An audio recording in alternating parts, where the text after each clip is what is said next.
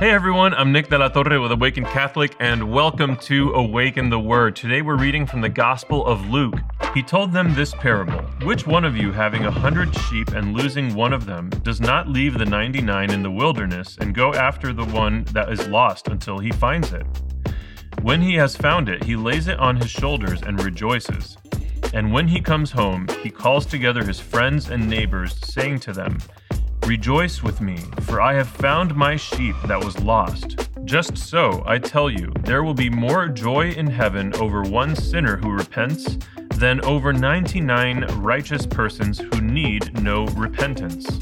All right, obviously none of us are shepherds, but we can still get a lot from this passage. Our Lord is conveying his heart, his passion for us in this passage. See, too many people, and maybe you're one of them, or maybe you know someone like this. Too many people, and this breaks my heart, believe that they are so far gone that the Lord would never welcome them back. I don't fit in with those people in the pews. Not after what I've done, not after the things that I've seen, not after the ways that I've hurt people. No, our Lord here is saying that no matter who you are, and no matter what you've done, no matter who you've hurt, no matter what you've seen, you are never too far gone. And he would leave the 99 sheep to go and find you. He would go and pursue you. He loves you that much, and he is pursuing you. He is always pursuing all of us. Nobody is too far gone. This is an incredibly important passage. In my own life, there was a period of time that I was far gone. I was that sheep that he had to go save, and he did. All I had to do was say yes. He's never going to force us to accept his love. He's never going to force us to accept the salvation and the healing that he offers.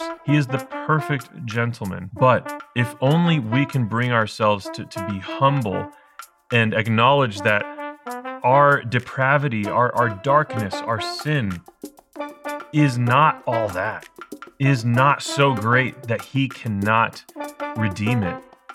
If only we can humble ourselves and say yes to our Lord. He is waiting for us with open arms. So, no matter who you are, no matter what you've done, no matter what is going on in your life right now, that makes you feel like you are unlovable, that makes you feel like you are not good enough, I want to invite you to rebuke all of those lies and say yes to Jesus Christ, our Lord and Savior. Blessed be his name, because he loves you that much. I have been Nick. This has been Awaken the Word.